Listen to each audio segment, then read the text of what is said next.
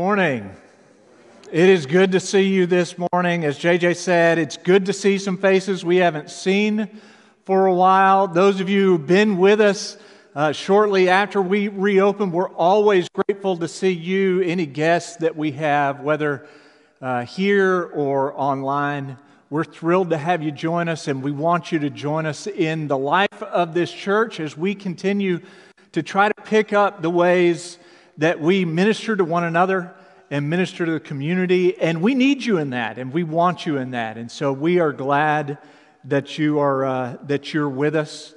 I want to let you know next Sunday, I think it's next Sunday, that we have representatives from Mi Esperanza, which is the orphanage in Honduras that our church has helped support for a long time. They're going to come in and talk to us during the class time, and so all of the classes will be combined in the Wortham Center. And I would invite you to show up and join us for that at 9 o'clock, hear more about that great work, and then we may have them share a minute or two during the service next week, but to give them enough time to share, that's going to happen next week at 9 o'clock, and we would invite you to come, and if you've got kids, bring your kids and let them go to their classes. That's a good thing. I also want to take a moment and thank Bryce for filling in, doing a fantastic job last Sunday, as he always does, but to do that at the last minute. So I got a stomach bug. I was the last domino to fall in the Reynolds family, and a stomach bug and fever hit. And it was a 24-hour bug. It was just a bad 24 hours for someone who preaches on a Sunday morning. So it hit. I wasn't able to go. Bryce did a fantastic job, and I'm appreciative of him at all times, but especially jumping in and helping out last week. Okay, so I want you to think about for a moment with me, are there certain mornings when you wake up and you see something or you think of something and the thought that comes to mind for you is, you know what, today is going to be a pretty spectacular day? Do you have those mornings, for example, are you the kind of person where if you wake up before your alarm goes off and you feel rested and refreshed and you're like, I don't need to wait for the alarm. I'm getting up now. I'm getting started on the day. Let's go. This is a good day. Or are you the kind of person that wakes up, let's say, 45 minutes before your alarm goes off, and you look at the time and your thought is, sweet, I get to snooze for 45 more minutes. And you curl back up under the covers and you just fall back to sleep. Are you the kind of person that wakes up, maybe it's a weekday, or your first thought is, it's a weekday, I've got to go to work. And then you realize, no, this isn't a weekday. This is Saturday. And then you look out the window and you realize not only is it Saturday, but it's a gorgeous day. Or you look out the window and you see it's raining and you say, not only is it Saturday, but it's raining. So that 8 o'clock soccer match is canceled. We are not that any parent has ever wished for their child's events, for any of the kids who are still doing that. But I'm saying, I can imagine there might be some parents who are like, we get to stay home this morning on a Saturday. Well, there was a woman about a month ago. She woke up, she posted about waking up, and she saw a particular sight. And once she saw it, she thought, well, this is a joyful omen. Things are going to be good today. And rather than describing it, I'm going to let her words speak for themselves. This is what she wrote.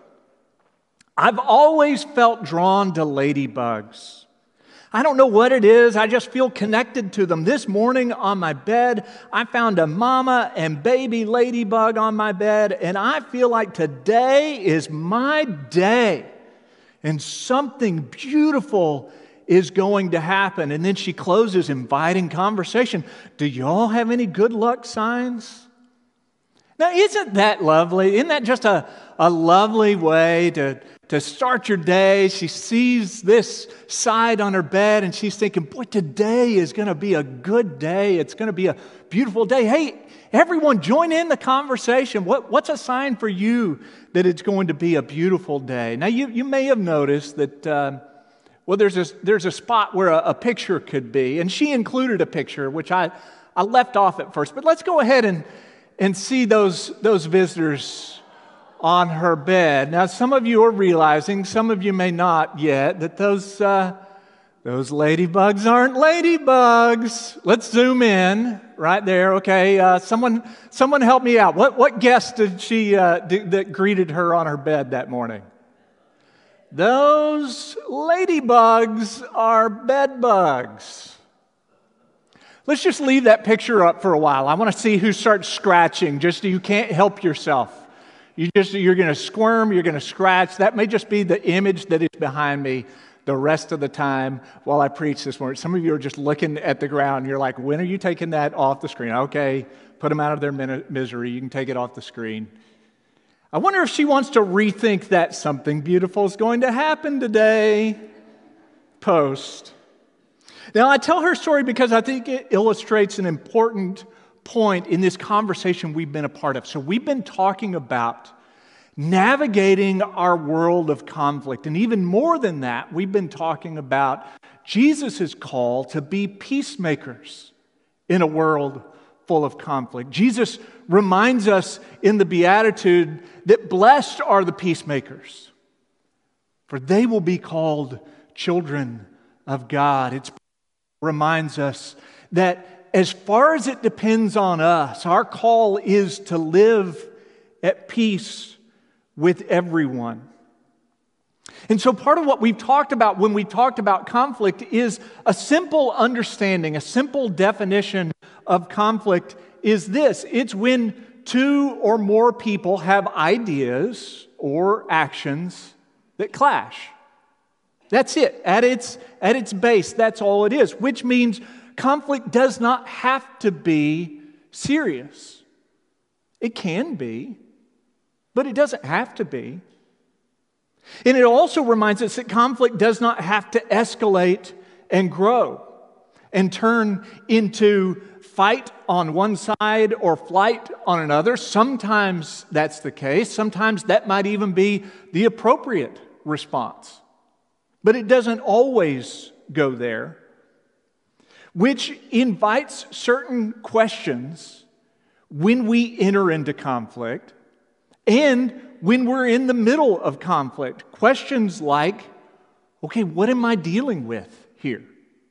How serious is this thing that we're talking about, that we're in conflict over?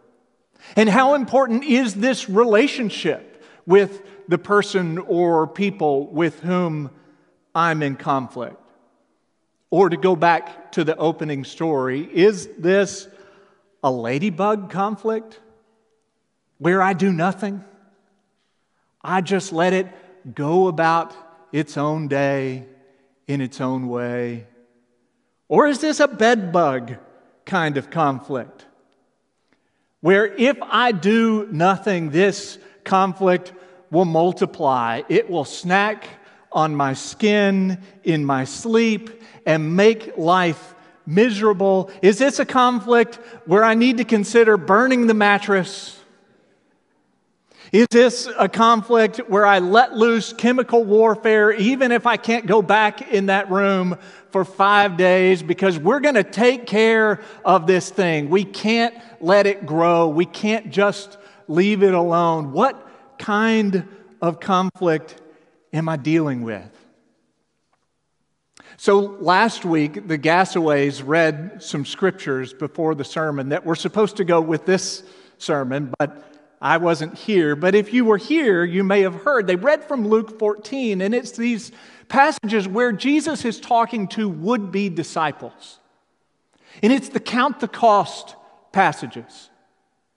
Hey, before you build a structure, a tower, you got to count the cost. See if you've got enough to complete that tower. Before a king goes off to war, he counts the cost. He sees, am I even going to be able to win this war? And if not, you set out to make peace before it ever starts. And that's what peacemakers do.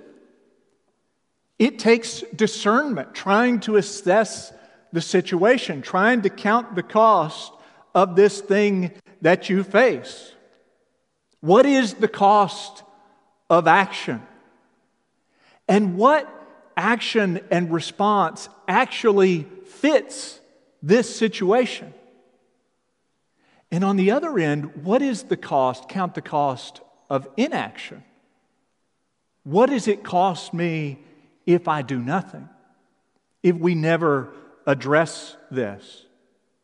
And we might ask similar questions like, if we engage in this conflict, like the king who's assessing, do we really need to go to war here? What would winning even look like in this conflict? What does a successful, healthy outcome look like? Because sometimes it's winning on an issue, even if the relationship takes a hit, and sometimes it's elevating the relationship, even if the issue takes a hit, and sometimes it's walking away before anything happens, and sometimes there is compromise where everyone wins a little bit and everyone loses a little bit, and it's collaborating and trying to see if there's a way where everyone in the end can win. And that's the challenging thing when we try to navigate our world of conflict and relationships in which conflict are going to surface from time to time. And especially if we want to be peacemakers in this world, then we realize that takes ongoing prayer and discernment and wisdom, which is probably why the issue of conflict shows up so much in the book of Proverbs. And we're going to read several examples there. But the first thing I would tell you is sometimes peacemaking means slowing down. One of the first things we do is we slow down so we can open our ears, so we can better understand others and ourselves and the situation. Proverbs 23 says, "It is honorable to refrain from strife, but every fool is quick to quarrel." Now, I don't want to say we're a world filled with fools, but doesn't it feel like we live in a tense, quick-tempered, quick-tongued, quick-to-attack time? And you remember what James says when he talks about this in James 1? Instead of being quick-tempered and quick-tongued, instead, you got to flip that around, James says. Be quick to listen and slow to speak and slow to become angry. When we slow down our temper, when we slow down our tongue, when we slow down our reaction, then we're better poised to listen and learn, to not overreact, to understand where someone else is coming from, to also get a better grip on where we're coming from, where we don't immediately respond or lash out before we've thought about it, but we take our time a little bit and consider someone else's perspective and reconsider our own. Peacemaking does not always mean that we have to, in the end, agree with someone else with whom we're in conflict. But it does allow time for us to hear and let someone else know that they are heard and they're understood. And just hearing and understanding, even if we don't agree in the end, goes a long way toward turning down the heat and opening the door for peace.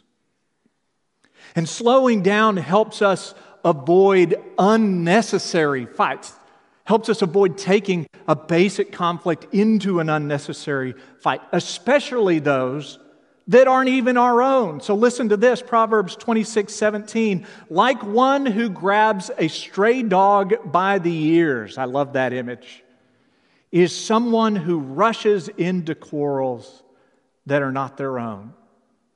So we've already talked about it. Not every conflict has to turn into a fight. And here's a helpful reminder. Not every fight is your fight. We live in a time when we are connected with people virtually, not just across the street, but across the country and across the world. And a lot of times those connections are with people we don't even know. I'm Facebook friends with people that I'm still like, now, how do I know those people? I'm sure I know them somehow, or they know someone who knows someone who I know, and I accepted that relationship. Have you ever witnessed online in all kinds of forms a conflict that's going on, and eventually you'll see in the comments someone says, I don't even know who you are. Why are you commenting on my wall? But there's sort of this sense of open invitation to jump into any and every conflict, whether or not it is even our fight to fight. It's okay to overhear a conversation in line at Kroger and not jump in with comments of our own or online at the same time. And slowing down helps us avoid overreactions. That is, we don't turn simple conflict into big quarrels. So listen to Proverbs 17:14. Starting a quarrel is like breaching a dam, so drop the matter before a dispute breaks out. And sometimes that is the best response. If you can stop it, and you can stop it in a healthy way before it gets worse, then do that. That's one sign of wisdom, is you just stop it in many ways before it begins, before it goes anywhere. Proverbs 19:11, a person's wisdom yields patience. It is to one's glory to overlook an offense. Or 12:16, the prudent ignore an insult. There are some things it's okay, in the words of the great theologian Elsa, to just let it go. Just let it go. Just overlook it. It wasn't that big. Ignore it. It wasn't that important. Now, there is a difference between avoiding important issues on the one hand and ignoring and overlooking issues that aren't really all that important. They're not that significant. They're not that big. That's where wisdom comes in, when we choose prudence and patience to let unimportant issues slide. And this is another time for self-reflection. Are you the kind of person, or are there certain times when you turn little things into big things? Would your family say, you've got the reputation of sometimes turning little things into big things? Are you, I demand to speak to the manager guy, even at the smallest little things? And if you wonder if you're, I demand to speak to the manager guy, then the next time you demand to speak to the manager, see if your family is making any eye contact anywhere but with the ground.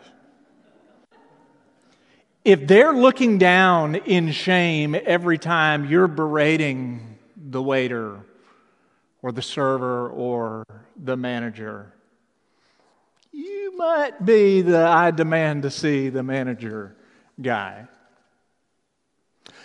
My son Max loves fishing. Larry Wortham loved fishing. We got several people in our church, they love fishing. Me, not so much. I don't really like it. But my son loves fishing. And it was about a year ago, Gary Adams invited Max to join his grandkids and Gary And we went out to a little stocked pond at the golf course, Gary's Sunday afternoon church service location out at the golf course. And they had the little stock pond, and Gary brought all the poles because, I'm deficient in all kinds of fishing ways. And he brought some fresh worms, and he was getting that thing ready. And boy, it's those tiny, I don't know what kind of fish they are. They're like 3 to 4 inches, and you cast, and it's in there no time, and a fish is biting. You take that thing off the back, and then you cast, put another worm on. Not me, Gary, of course, is putting the worms on, and you cast, and he's just catching fish left and right. There's just those little 3 to 4 inches, and it's about a month ago. Max's grandfather, Pop, came in for the weekend with his grandmother, and Pop took Max fishing over at War Memorial, a little stocked pond out there. And this time it wasn't worms. They had pieces of hot dog, but I think it's the same meat. I don't know for sure. But those fish were going nuts. They're going crazy on that stuff. They're just biting left and right and left and right. And our phone is getting blown up with pictures of all the little fish that he was catching. And here's what I started to realize. Those tiny little fish, they will bite at anything. They'll bite at anything. Which seems to be a big temptation in our world right now. A pretty apt metaphor. Especially we are tired. People are tense. The littlest little conflict goes floating by and we're ready to bite. Was it 2 Sundays ago now? I didn't watch it, but I saw the headlines that came afterward. There was a whistleblower that worked for Facebook and Instagram, and I think she went on 60 Minutes or one of those channels. She talked about some internal documents that showed that Facebook and Instagram and all their companies they own, WhatsApp, that their company, now brace yourself, I'm glad you're sitting down, their company prioritized profits over people. Shocked, right? Absolutely shocking. And here's something else that she exposed to the world. That Facebook privileged posts and videos that angered people over posts and videos that uplifted people. Count me flabbergasted.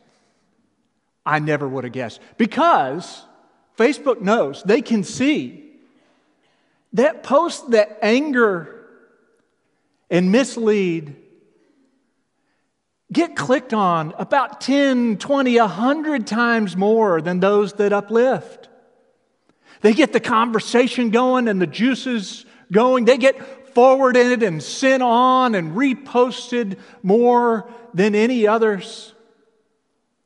But this news isn't news because anyone who's worked in news long before the internet, they could already see that when news was on, news that was negative or dire always got far more eyeballs than news that was positive and uplifting. They could watch as their ratings would plummet during those times. That bait is floating all around us. But we don't always have to take the bait. Part of being peacemakers is simply slowing down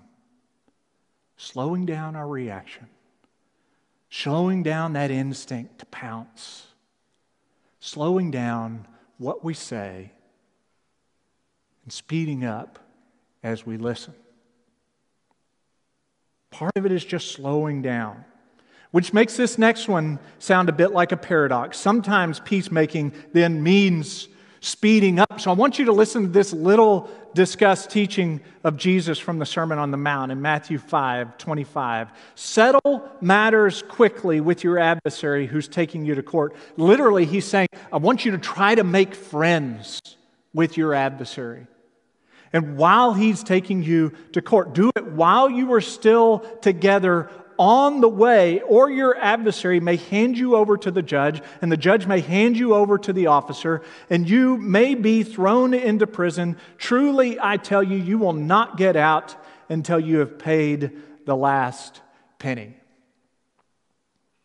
Now, I don't want to get bogged down in the discussion of debtor's prison, which has never made a lot of sense to me, and it shows up a few times in Scripture, although to the best of our knowledge, the Jews never practiced debtor's prison. It was something that certain Gentile nations and regions would do. But it never made a lot of sense to me that if someone's in debt and you want them to pay you back, to put them in prison, because how are they supposed to make any money while they're in prison to actually pay off their debt? But I don't want you to misunderstand this, because I don't think Jesus' point is about the logic or the ethics of debtor's prison. Jesus' point is all about dealing with this kind of conflict sooner rather than later. There are some types of conflict, like we've just been talking about, that aren't a big deal, that you slow down, you don't overreact. Sometimes you just let them go. You don't take offense. You don't worry about it. But there is some conflict that is a big deal. And even if it's not a big deal to us, it may be a big deal to someone else with whom we are in relationship. And if it's the kind of thing where if you just leave it alone, it's not going to simply go away, but it's going to grow, then what is Jesus saying? Then, like an illness, you don't want to let that thing just keep growing and growing. You want to deal with it sooner rather than later. Have you ever had a conversation that you know you need to have with someone, but it's one you dread? You know it might be uncomfortable. You know it might be a little tense. And so instead of just ripping the Band-Aid off and having that conversation, sending that email, making that phone call, you put it off for a day, and then a day turns into two, and then two turn into a week, and then a week turns into a month, and then you find yourself seeing them at the grocery store, and you head to a different aisle. You see them at church, and you kind of linger back and let them go in first. You put it off instead of dealing with it. Does it usually make the situation better? Or have you now, in those instances, just added days and weeks and months of anxiety into a situation that you're still going to have to deal with?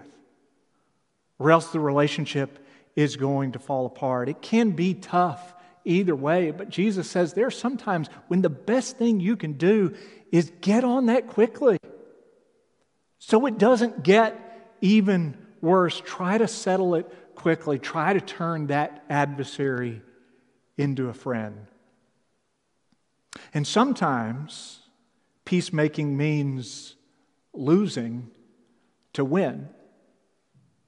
So in 1 Corinthians, we have a church, the church in Corinth, is experiencing all kinds of conflict.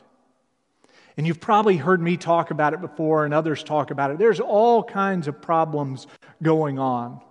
And this isn't like a church in a city like Little Rock where there's churches on every corner and a lot of them don't even know that the other exists or have any interaction. There is one church in Corinth, and maybe one or two or three house churches from that one church.